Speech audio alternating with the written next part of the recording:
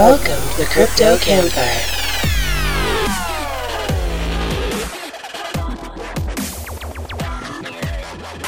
They've never not found Waldo, Mitch, and the Professor, featuring special guest Chris Thompson.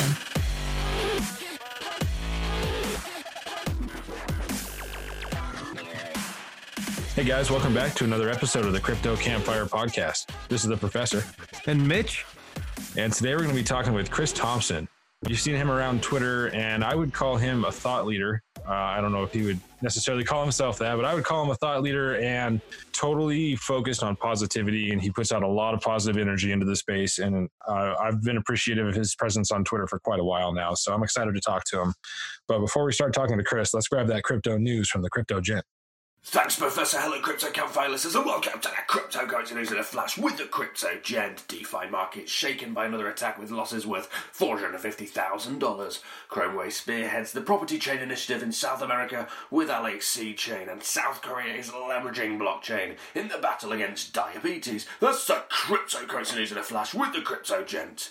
And it's back to you, Professor. Thanks a lot, Crypto Gent.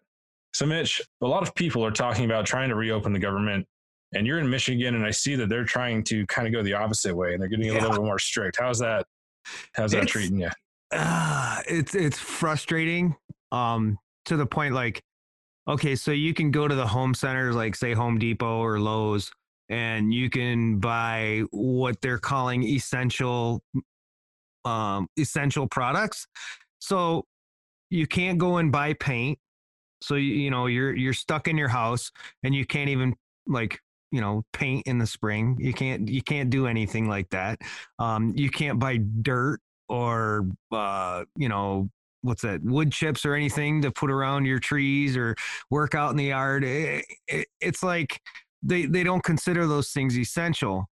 And, I've been sitting there thinking about that the last few days. I'm like, well, who determines what's essential? Really, because when you talk about somebody's mental health, when you talk about somebody's mental status, they're stuck at home. They can't associate with family. They can't associate with their neighbors. They can't really associate with people at the store. You can go to the store, get what you need, and go home. What kind of a life is that? And then to not be able to do things that make you feel good within your home, like painting or refreshing it or, doing stuff like that. So I'm just a little frustrated on where the line's drawn for what's considered essential. Drawing that line is definitely a tricky subject too. It's, like you say, who makes that determination and on what basis do we make it? Because essential is going to be so broadly different for each individual person. Like for you, construction supplies might be essential because it's your way of providing for your family. That's your job. That's what you do at your home. And you're not getting unemployment because you were self-employed, so you haven't qualified for that. And so, I don't know. It seems like it's different classifications, but at the same time, what is too far and what are we allowing too much? And how do we find the balance and the right time frame to make this all work so that we actually do what we need to do responsibly to try and tackle this problem, but without totally causing mass destruction and total chaos. So right. Well, like tomorrow, I'm supposed to go do a siding job, right? And it's just me and my neighbor. We've been doing stuff with working. I've been helping him work on his house and stuff. We're both social distancing, so we're working that angle. Well, tomorrow we're gonna go do this job, and I'm like, people have been getting pulled over for stuff like that. And I'm going to say, hey, if the officer says, well, that's not essential. Well, guess what? I don't have any income. My family's hungry. I have to put food on my table. That's essential. And if you want to give me a ticket for that, so be it. But you know what? It's a big rabbit hole we can continue to go down. Oh yeah. Let's talk about that for hours. let's bring Chris in and see what he's got to say. Most definitely. Chris, welcome to the show, man. What's going on? Oh, happy to be here. The weather is great in Tampa, Florida. Happy to live in a place where I can kind of still go outside and walk around a little bit and not have to freeze. But just like you guys were saying, we just got recently posted down here a curfew. I think it's 9 p.m. to 5 a.m. Pretty much everybody off the streets. And if it's not essential, like you said, I don't know if it's going to work or coming from work or if you're going to the store, you're going to get a big ticket. And we just had that institute a couple of days ago. So just kind of getting our hands around that. We got a couple of young boys here home from college. I think it's even tougher for them than us because, they want to go. But hey, it's given us, an opportunity to kind of be together as a family again because we were kind of empty nesters. So it's definitely changed the dynamics of our family 100%. So you were recently in Vegas, right? Early March? Yes. Was that before or after they shut down all the casinos? It was before. We just got in before all that stuff happened, and we left that Saturday before they pretty much closed everything down. So that 1 week window we had where we were able to enjoy everything and then get the heck out of Dodge before it all came crumbling down. That's Could crazy. you imagine being in Vegas right now? What it would look like on That's what I was wondering. Like, what was it like during that whole thing? I was wondering if you were there like just right after that happened. I couldn't remember what the dates were. But no, but the thing about it was, first of all, like I had been there like maybe, 20 years before, and I knew what the Strip was like. The Strip was nothing like it. I remembered it. There wasn't as many people. I mean, all the shows we went to, we were able to go in. There's no lines. We went on zip lines. We went in the Mob Museum. We did all the different sightseeing things in Vegas, and it was like no line. It was people, but it wasn't the normal Vegas mob on the Strip that you would see. So we had a really good time because we got the chance to do so much more than we would normally do. But when we left that Saturday, and we took an Uber to the airport, the guy said, are you guys sure your flights are still go? Because they're canceling flights. We were like, are you kidding me? So we were really nervous about that. So we got to the airport. Our flight was still a go. But this is how crazy it was. We were on a Southwest Airlines from Vegas to Orlando, like 35 people on the plane. Everybody had a separate row and was sleeping. That flight was normally going to be like 200 people, but there was nobody on the flight. I don't know if people left early, if they didn't make the flight, but we made it back to Tampa just in time. And the next week we saw on the news where, they had closed everything down and the Strip was basically, barricaded up. So we were happy to be back in Florida. I tell you that. Yeah, I think a lot of people were afraid to kind of travel during that time period, the late February, early March period before everything was officially closed down, because they're like, well, what if I get somewhere and then I can't make it back? What am I going to do? Yeah. So I think there was a lot that's probably what was reflecting in the nice comfy flight for you. there was some wishful thinking. My wife went on a flight and she went out of the state. She went to go visit our daughter. And I mean, right after the governor here had declared, the shutdown and people stay home and all that stuff. And her flight was still a go. And I was like, well, maybe she'll get quarantined in Minnesota. But then I was like, that would be really bad. Oh, shit. So you're saying that I need to put an edit mark at 6-7? No, that's all right. She knows. Oh, man, I tell you. So, speaking of that and speaking of COVID-19 and, what are your thoughts on the apparent fear mongering that's being used to push agendas right now? It seems like, they're at such an extreme with everything that's happening and how they're going about it. And it just seems like there's a lot of other agendas that are getting pushed into it. I've been on a roller coaster ride with this whole topic. I mean, at first, when I first heard about the whole thing coming out of Wuhan and I was really seeing the bat tweets, I was like, man, that's weird. I mean, eating bats, okay. And then next thing you know, people started talking about it starting to spread. And I was like, like anything else, it's not that big of a deal. I mean, because you kept seeing all these things saying guns kill people, how many people died of the flu, and it was still a small number. But, I have to admit, as it's gone more and more and more, I didn't really know anybody, but now it's getting to the point where it seems like I'm getting to know people now. I mean, when it's nobody that it doesn't really hit close to home. But when it starts getting close, you're like, man, this really is real. My friend's grandmother is really sick. A couple people in my church got really sick.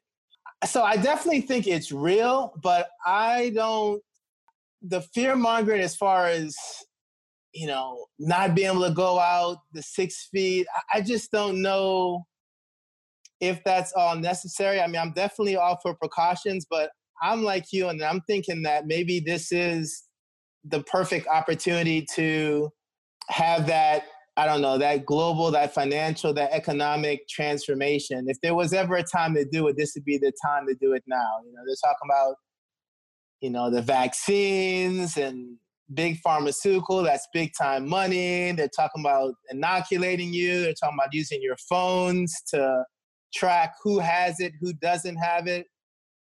That stuff is pretty scary to me. So I think it's real, but I think that it's minor in compared to the drastic measures that they're taking to try to control it. I got a feeling there's a big agenda behind all that.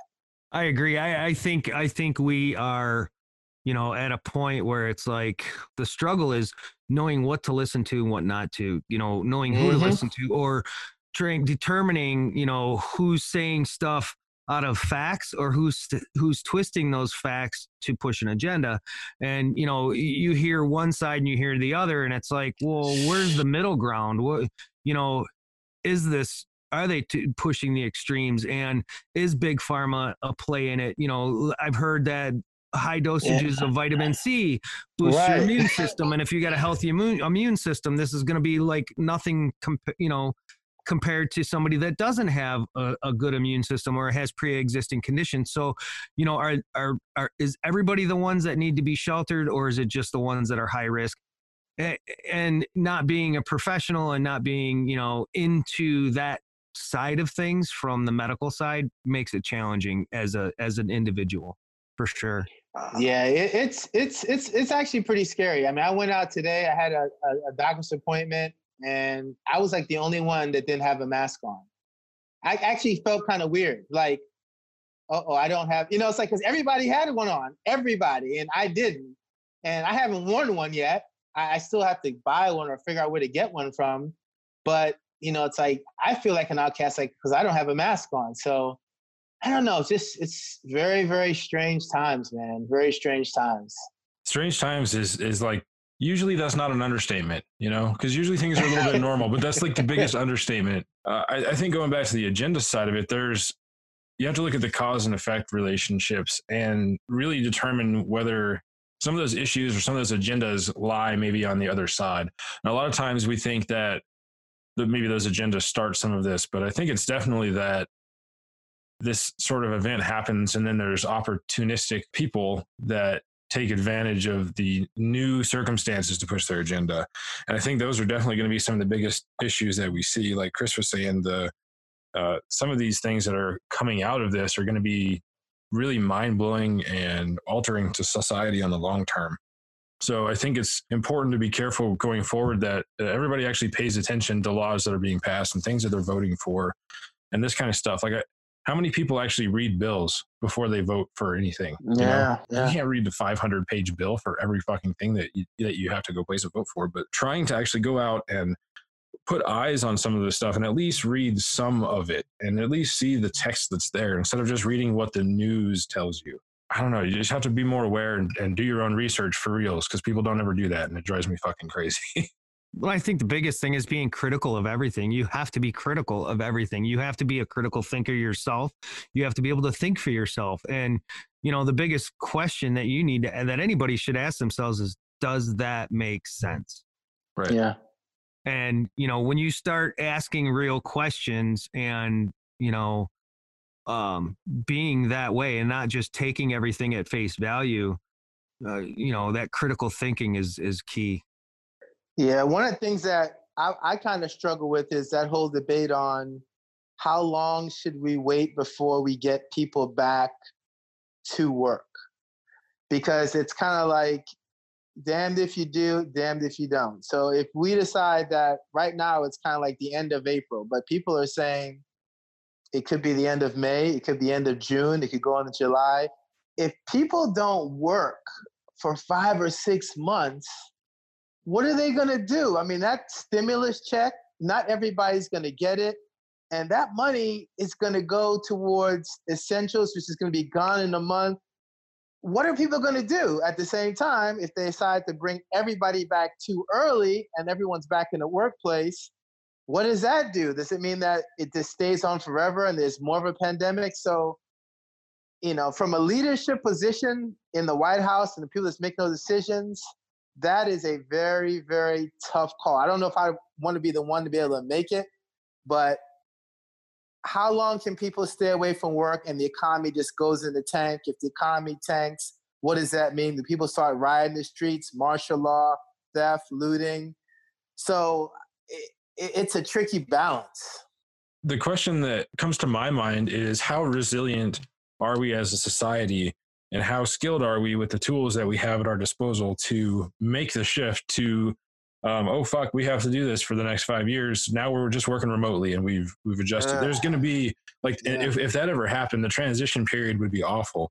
But how long does that transition period last, and how soon does it take to, or how quickly can we build out of that rubble of disaster an actual functioning ecosystem of remote workers and actually process all this? Because there's so much that can be done remotely, like factory work that is automated. You can start having people control those machines from their house instead of sitting in the office. There's not all of it can be totally remote, but you can severely cut down on the number of people and easily maintain like social spread. This guy maintains the machines in this 100 square foot radius or whatever, there's a lot of ways to do this. And it's not crazy for me to think that we might end up doing that within the next 5 years, where pretty much everybody is working remotely because we found a way to automate just about everything else. Well, from a cost standpoint, it seems to make sense, Well, and how much more time do we have to work if we are all, we'll be way more efficient. Well, for sure. I mean, it's a perfect example would be employers that started having areas for their employees to actually go and grab a lunch within the building. And, like I know an employer that I worked for, they now have like a lunch area set up, and they got coolers, and you can get, food out of the coolers and it's free. You can get, pops, drinks, water. They look at it like, yeah, it's costing us money this way, but the savings from people going to lunch and then, they're leaving the building. They're not there. Most people, when you're at the building, you go grab something to eat. You might socialize for a few minutes. You go back, you sit down at your computer, and you might eat and work at the same time. So, there's all different kinds of ways of thinking it. But, I think the biggest thing is the basic hygiene. Don't go to work if you're sick. And, we need to get back to life, but at the same time, I think we need to do so differently. I've washed my hands. I've always been a fairly hygienic person, but nothing like I am now. I know. Right. And so, keeping that same thought process going into, okay, we're everything's coming off. We can go back to work. Are we going to go right back to where we were?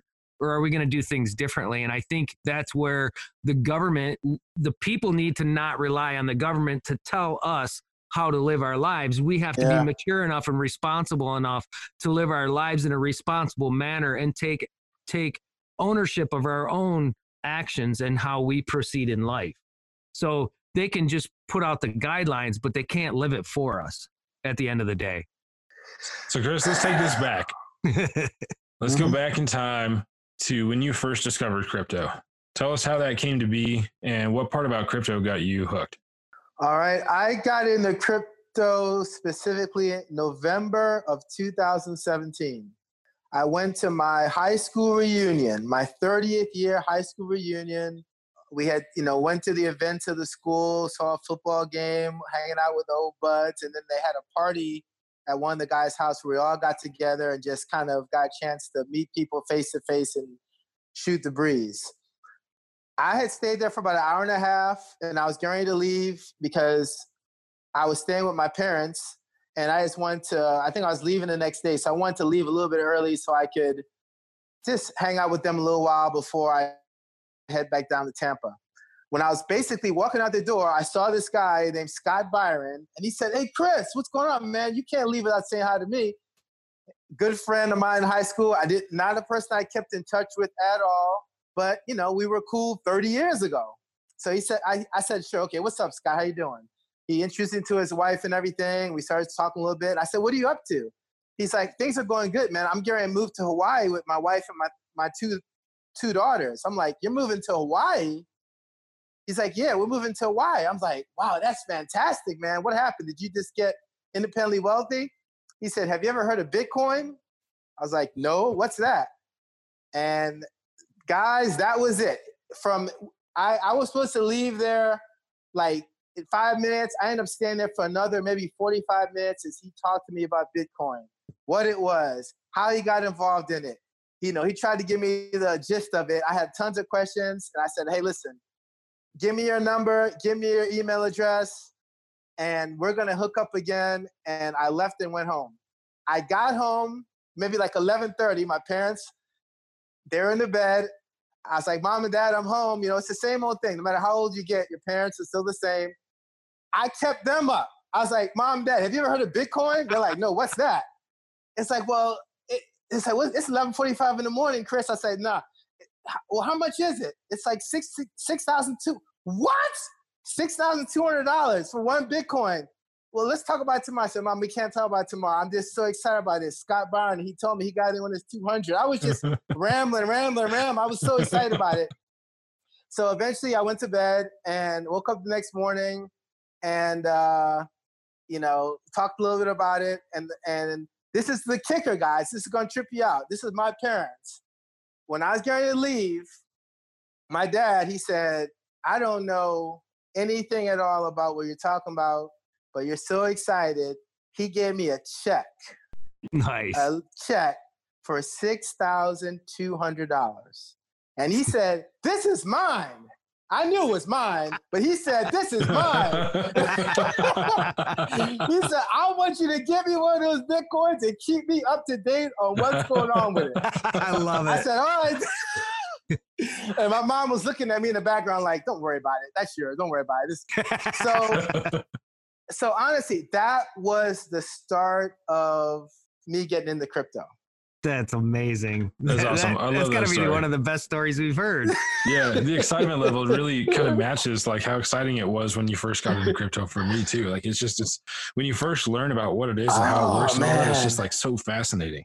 Well, it brings back that positive energy, that vibe we had. And I mean, I still get giddy about crypto. It's just mostly when I'm talking to people that don't know about it, right? And I just you go to, like you're saying, you were so excited about it and you're so passionate about it, you could just talk forever.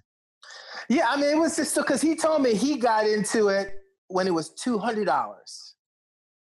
And he learned about it, got into it, and he told me that when he really understood it, he basically said, this was his words, I banked the Brinks truck up at $200.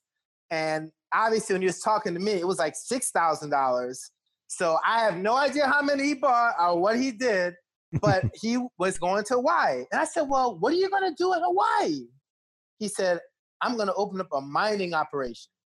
Oh. And I was like, wow. So after about 5 or 6 months after that, we kept in touch. He sent me a lot of emails, introduced me to Jameson Lopp and different books, different articles, just inundated me with stuff. He said, don't worry about it. He said, buying it is great, but learn as much as you can. Learn. If you have questions, text me. And that's what I've been for the last 3 years. From 2017 to now, it has been a wild roller coaster ride with Bitcoin.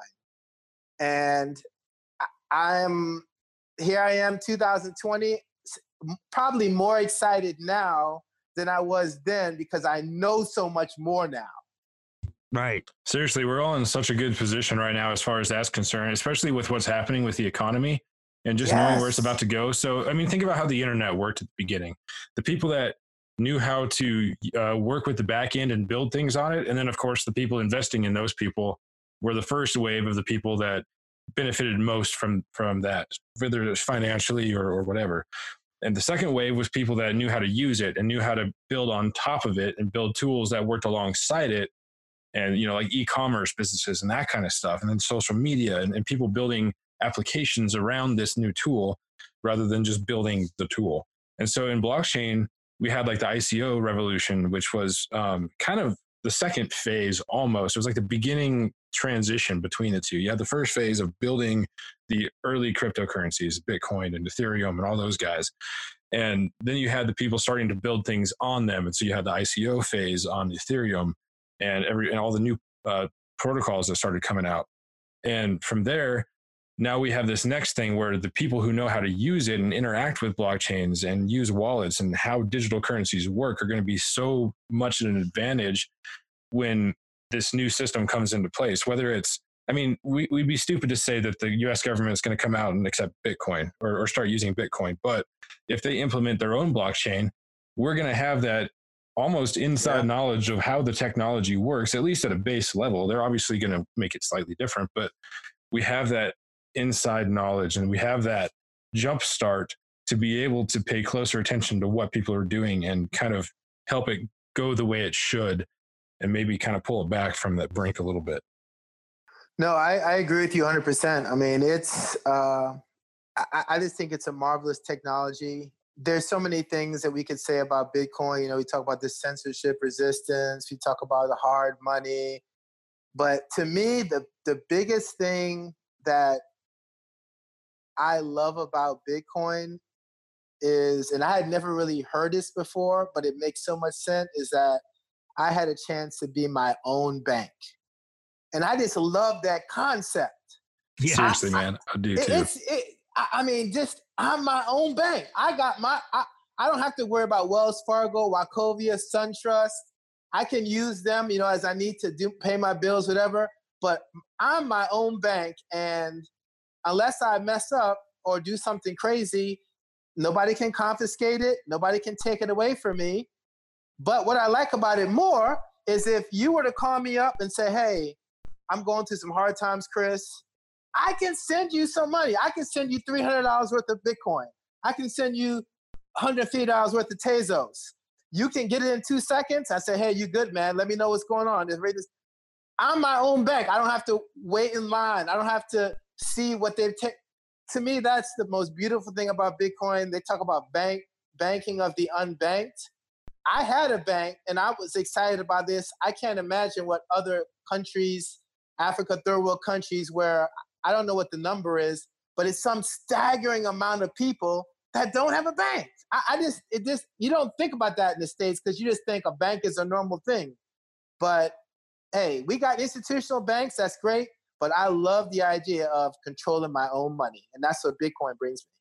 Absolutely. I couldn't agree with you more. And, you know, it's something unique to be able to say that and to be able to actually hold and transfer and walk and go anywhere in the world and have your bank in your hip pocket, you know? Yes. And even if you don't, you still have the keys that you can get into that wallet or whatever, anywhere in the world from any computer and make a transaction. So it's pretty amazing. It's amazing. You know, people say, well, it's expensive. You know, you go use an ATM would be cheaper. And it's like, well, even your ATMs charge you a $3 fee.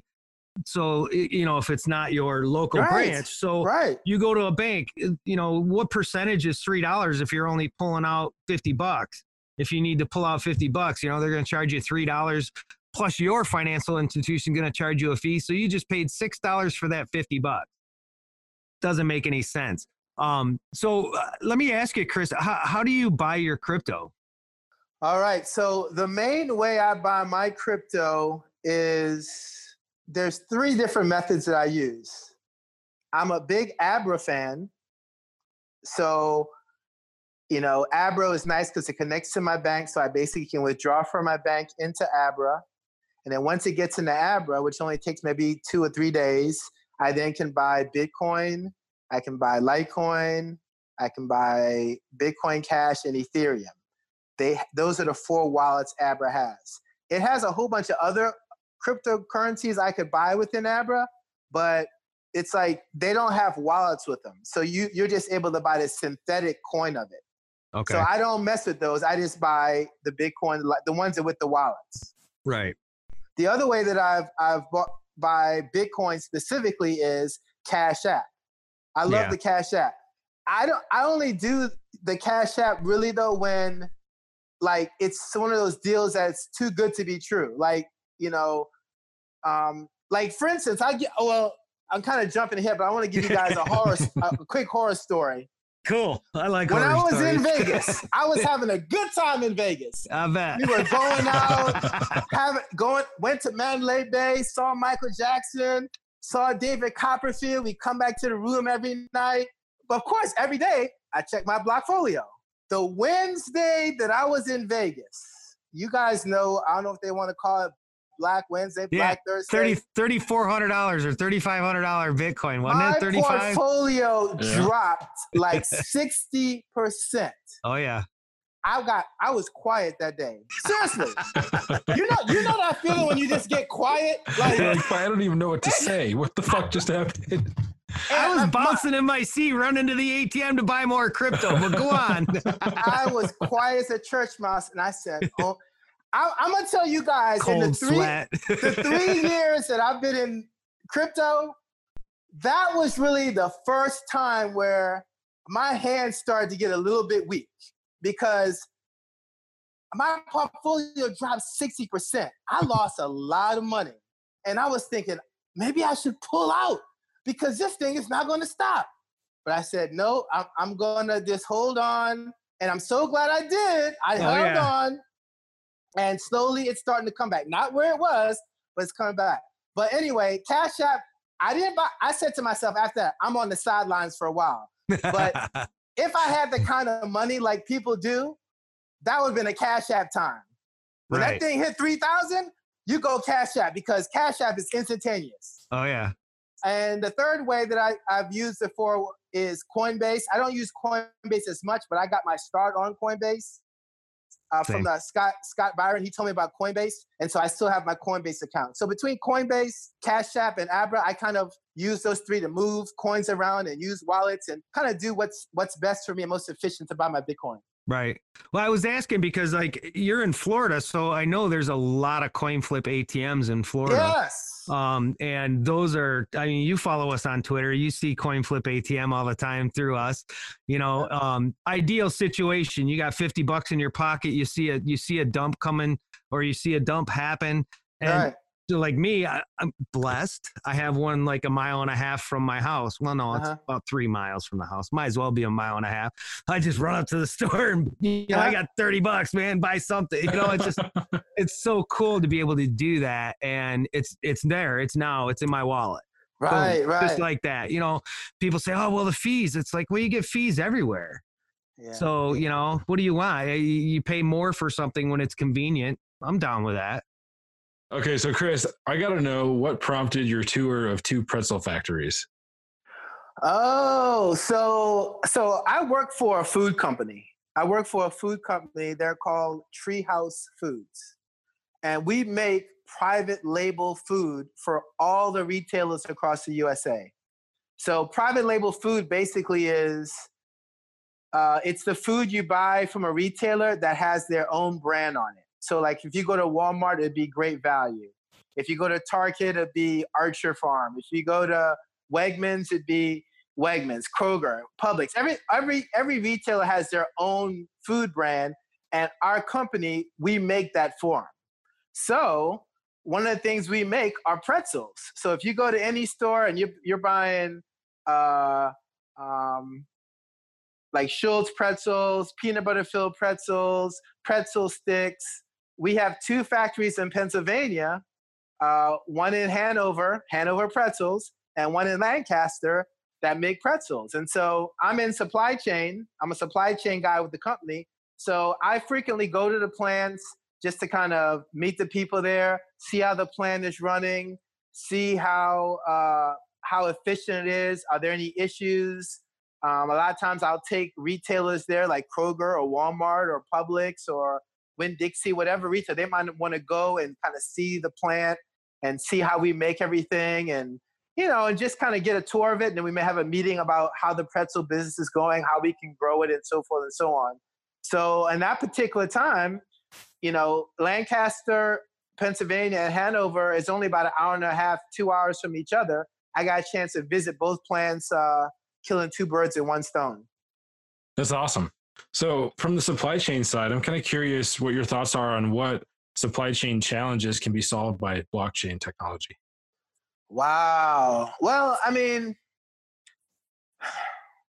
I think the biggest thing that blockchain technology can do for supply chain is basically being able to verify at any particular point in time where something is. So we're kind of already doing that now a little bit with something called RFID. We have that on a lot of our pallets. So like if we put a pallet of pretzels on a truck and it's an RFID pallet, we have like the sensors to be able to track where that pallet is. So we can say it left hand over. Okay, now it's in Columbia, South Carolina. Okay, now it's in Lakeland, Florida. Okay, it just arrived at the DC. Now we know where that pallet is so that we can, as they stack the pallets up, we can have somebody come and pick the pallets up. So we do that a little bit, but I think the blockchain is another level because it can't be changed.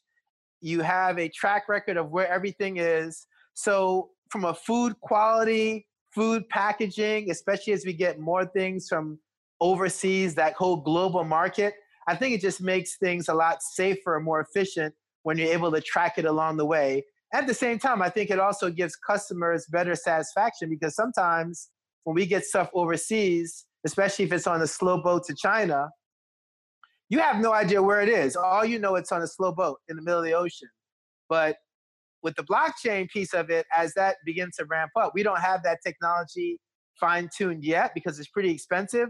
But I think once they get that, just the efficiency, the customer service, the on-time delivery, all those things that make for a good supply chain are going to be so much more improved. Yeah, it definitely takes it to the next level. It sounds like you kind of already have the physical infrastructure in place to support it. And so blockchain would just be bringing in a new backend to house the data more or less, So, Yep. But like you say, it's expensive and there's so many issues right now as to which protocol do you use? What blockchain do you use? Which one's going to be secure and or fast enough? And do we have the proper balance? Yeah, that's the biggest issue right now with consensus mechanisms is trying to find one that's both secure and scalable and still actually is non-biased, and you don't have issues like you do with some of the proof of stake chains. But I don't know. I think it's going to be a really cool thing to see those link up. And once you have those sensors integrated with storing all the data on the blockchain, then as hacking becomes easier on these bigger systems, you don't have to worry about these massive, because we're talking like large scale, like countries attacking each other here, right? In the future. So hacking in and totally manipulating all of the supply chain records is not out of the question. And so having that on a blockchain prevents that type of issue. You can't have one massive corporation hack another massive corporation and totally destroy their supply chain records or change them up in a way that benefits them, or that they can steal all of the shit because of the supply chain's all fucked up and everybody thinks they've got everything and nobody notices anything for 2 weeks. And then there's $500 million of product missing. So I think it's going to be a cool evolution. It's going to be a bumpy ride though, I think. Yeah. I mean, I agree with you 100%. And when that comes, I think it'll be sweet. But honestly, to tell you the truth, I'm more in the camp of after 3 years, I think I have finally gotten to the camp where blockchain is about money. And the only thing that really, to me, makes sense is Bitcoin on the blockchain because that's money. Everything else, yeah, real estate. I mean, I agree. That's all good. And if we get to the point, there's companies doing that, that's great. But there's other ways. We can always find ways to do that. But the money part of the blockchain to me is what I love to see. And what gets me excited about it is that that's the part that's immutable. It can't be changed. Everything else, as it continues to evolve, I think that'll be great. But I'm more excited about the money part of it than the other stuff. Yeah, it really goes hand in hand though, right? I mean, because right now we have a lot of those projects that are broken out and they don't consider themselves a currency or they don't have any monetary value per se, other than speculative investment value. But in the end, you're realistically going to come down to the point where there's private blockchains, which are like those, the current tokens right now. They're going to be private blockchains and they'll have a purpose, but you're still going to have to trust an entity with the blockchain. But then there's going to be a couple major chains that are going to be like Bitcoin and Litecoin and Ethereum, things like that. evolutions thereof, but something that has monetary value and can be used as a currency and has all the properties of a good cryptocurrency, but is also tokenizable like Ethereum is, so that people can build dApps and everything on a blockchain that is now extremely widely used. There's financial benefit for holding it, mining it, staking it, whatever your mechanism is or mechanism supports. And it can also help build these secure applications. So now you have a way of implementing a secure, decentralized application that is built on a worldwide blockchain that is so broadly spread that 50% attacks and that kind of stuff are highly unlikely and almost impossible. And that's when it really starts to get beautiful. We're building all the pieces. We've not put them together yet. We're getting there, though. Absolutely. It's exciting. It's an exciting time to be. I mean, it's hard to believe. It's like 3 years feels like 30 years. Yeah, it's crazy. Seriously, it's changing. But at the so same fast. time, it feels just like yesterday. Right. Yeah, people keep saying that we're early adopters. I'm like, I feel like, and I think about the OGs that got in like back in 2009, 10, 11. Right. They must feel like they're like, 90 years old. But people say that we're still early. We are still early in this. It's like, wow, I've been in for 3 years and I'm early. So it's an exciting time for sure. Absolutely. I see, we followed each other actually on Twitter for quite some time now. I got to ask, who's your favorite Twitter personality? And you don't have to answer the Crypto Campfire. That's all right. Oh, my favorite. I mean, who do you really like to interact with or, enjoy what they put out? I got quite a few, but the guy that trips me out a lot is this guy named David Gockstein. Oh yeah, David. did you catch the interview we did with him? No. Oh my God, you got to go back and look at the interview we did with him. I don't know. That's one person. I'm glad I'm meeting you guys. But I always say, if there's one person I want to meet face to face, because I used to go to New York quite a bit.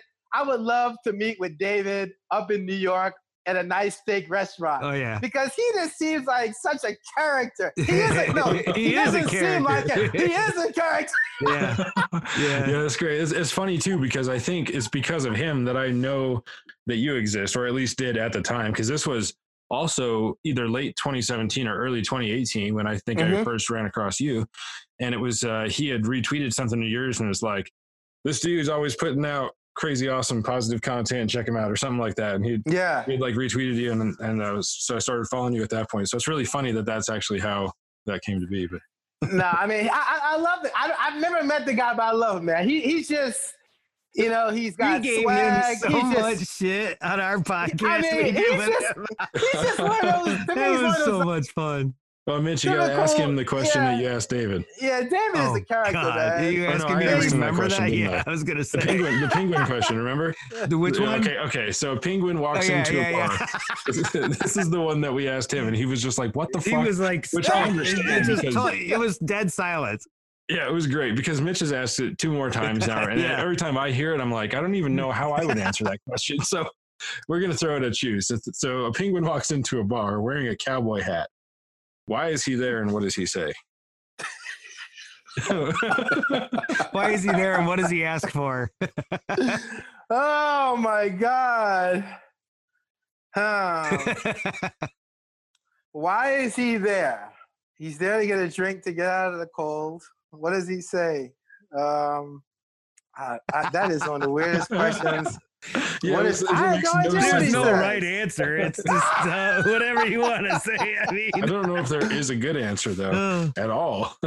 Hey, I bet David was like, I know he was like, what? He was like, what the fuck is this? And I was like, you gotta answer it. I don't give a shit. Answer the you question. guys are something else, man. You got to go back and listen to that podcast. I might have to I'm gonna listen to that tomorrow. I'm gonna do it. It's a lot of fun. David's up there is one of my favorites. I like his style. He's awesome. He went on a rant one time, and it was the first time I had ever heard him live, and it was about Justin Sun and the dinner he was doing with Warren Buffett or whatever. And David just went off the deep freaking end, and I was in tears listening to this guy. I was laughing so damn hard. But it was pretty crazy. He actually interviewed Justin. I never actually listened to that, though. I should maybe go back and listen to it and see if it was really good. Okay, I might have to also. Definitely. Yeah, I mean, I think the beautiful thing about Twitter is, and I think I specifically mentioned David because if you're on it long enough and you follow the people long enough, you see how they've changed. You see people transform right before your eyes on Twitter. I mean, when I first started listening to David, he was just in his car, listening to rap music, ranting and raving about all kinds of stuff. And then slowly, he was just like a wild man, and then slowly, he started getting this magazine. Then next thing you know, he's all suit and tied up. But next thing you know, that transition was funny, right? When he got his he's logo, running he for really senator. He's trying to be a senator now in New York. I'm like, what? Dang, so right? he's just taking his whole game to a totally new level. If nothing else, he's got ambition out the ass. I'll tell you that he much. does. Sure. For sure. Absolutely. Yes, absolutely. Chris, I can't believe it's almost been an hour. This has been an amazing podcast with you, sir. Thank you so much for joining us today. It's been a great time. Absolutely been a great time. I've had a lot of fun. Thank you. Yeah, both we're definitely for going to have to do this opportunity. again. Definitely. That's for Yeah, sure. because we still had about 15 more questions to ask, but that's all right. We could have made a double header out of this one. So you have yourself a great night, sir, and we will see you on Twitter. All right, sounds good. Be safe, guys, and you guys have a great evening. Thanks. You too. Bye-bye. Take it easy. Peace. That was awesome. Yeah, it was. He is always just positive, and his energy is always so just crazy amazing. Yeah. He's always putting it out there, and it's like you just feel happy when you're interacting with him. So it's like a no-brainer to get him on the podcast, and it was really cool to actually have that conversation with him. And I don't. There's like so many more. I don't even know. I was really tempted to just be like, fuck it, let's just go 2 hours. I know, right? I mean, but I'm like, God, I got so much shit to do tonight. But yeah, we're gonna have to get him back on. Yeah, we're definitely gonna have to get him back on, and we might as well save our sheet for the next one, and we'll just pick up where we left off. Dang, it was good. It was. It was a great time. But yeah, I mean, it's easy because it's on the tip of everybody's tongue right now. This whole COVID thing, and it's just there's a lot of frustration starting to build, and I think it's going to get worse. And if it continues, the biggest problem is the states they've been chasing it they've been reactive instead of proactive. Yeah, well, I mean, I think there was a shit ton of hesitation and understandably so in some cases and not in others, but right, a little bit of hesitation at the beginning from like, okay, I mean, are we really believing this? Are we overreacting? Are people going to think we're fucking crazy for shutting down everything? I think a lot of people are so conditioned to see crazy things reported on or being told that crazy things are happening and then find out it just wasn't a big deal because everybody over sensationalizes everything. Yeah. And so there's that natural tendency that it's the cry wolf effect kind of, right? Like I can look at, look at the way Michigan progressed, right? The first thing was they shut down bars, restaurants, stuff like that, where people gather. And they shut down the sporting events. And then they shut down, different things where people would gather in more than groups. And then they told you, okay, so you got to social distance. You got to stay 6 feet away. Well, from week to week, it would change. And then, the following week, well, that didn't work. So let's do this. And then the following week, well, that didn't work. So now let's do this. And it just gets more extreme each time. And it's like they're chasing it and expecting 1 week to make a difference.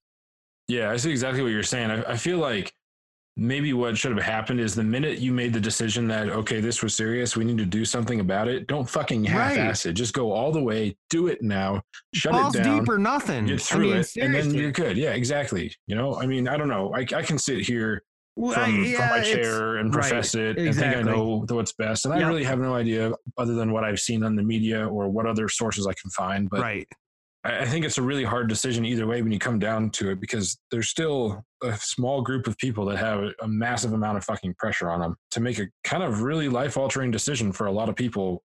Either way you make that decision, either you're going to have a lot more deaths from this, or you're going to have a lot more people down and out and possibly dying from other side effects of having everything shut down. So it's kind of a fucking lose-lose situation when you're in kind of a disaster or crisis like this. So I don't know. It's really hard to say what decision should be made, but I feel like, in some cases there definitely could have been some improvement. Oh, for sure. And like you said, we're sitting here and everything's easier from the sidelines. Everything's easier to see to see retrospectively. Everything's easier to critique when it's not you the one making the decisions. We can all do it better. I don't care who you are and what you're doing. I can do it better. That's just how anything you can do, I can do right. better. Exactly. That's just how humans are. I mean, for the most part. So yeah, when you're actually there doing it, it's totally different, you know? Mm-hmm. You know, like that time you got into a fight and your buddy says, "Oh, well, you should have, and I would have, and you're like, really? You would have done what? How do you know? Yeah, so long as you didn't get knocked on your ass on the first punch. Right. Let's see you. Were you there? Right. Were you there? No. So yeah. I would have whooped his ass, you little bitch. Yeah. Right. Sure you would have. Okay. Tough guy. Till you saw him. Yeah. Oh gosh. But anyways, guys, this has been a great evening. We hope you enjoyed the show. Chris is a great guy. If you get a chance, look him up on Twitter. Get out there and use your crypto ATMs, your coin flip crypto ATMs to be exact. They got the lowest fees in the industry. Great group of guys. I can't wait till we get another get together. Speaking of that, I can't wait to get together with all of my crypto family. It's been a long time. Check it out, coinflip.tech. Find the map, find a CoinFlip ATM in your area, and as soon as you're allowed to go out and use one, go out and use one. In the meantime, you can buy Bitcoin and other currencies on their website. That's right. That's right. So until next time, guys, you have yourselves a great evening. We will talk to you soon. Take it easy. Peace.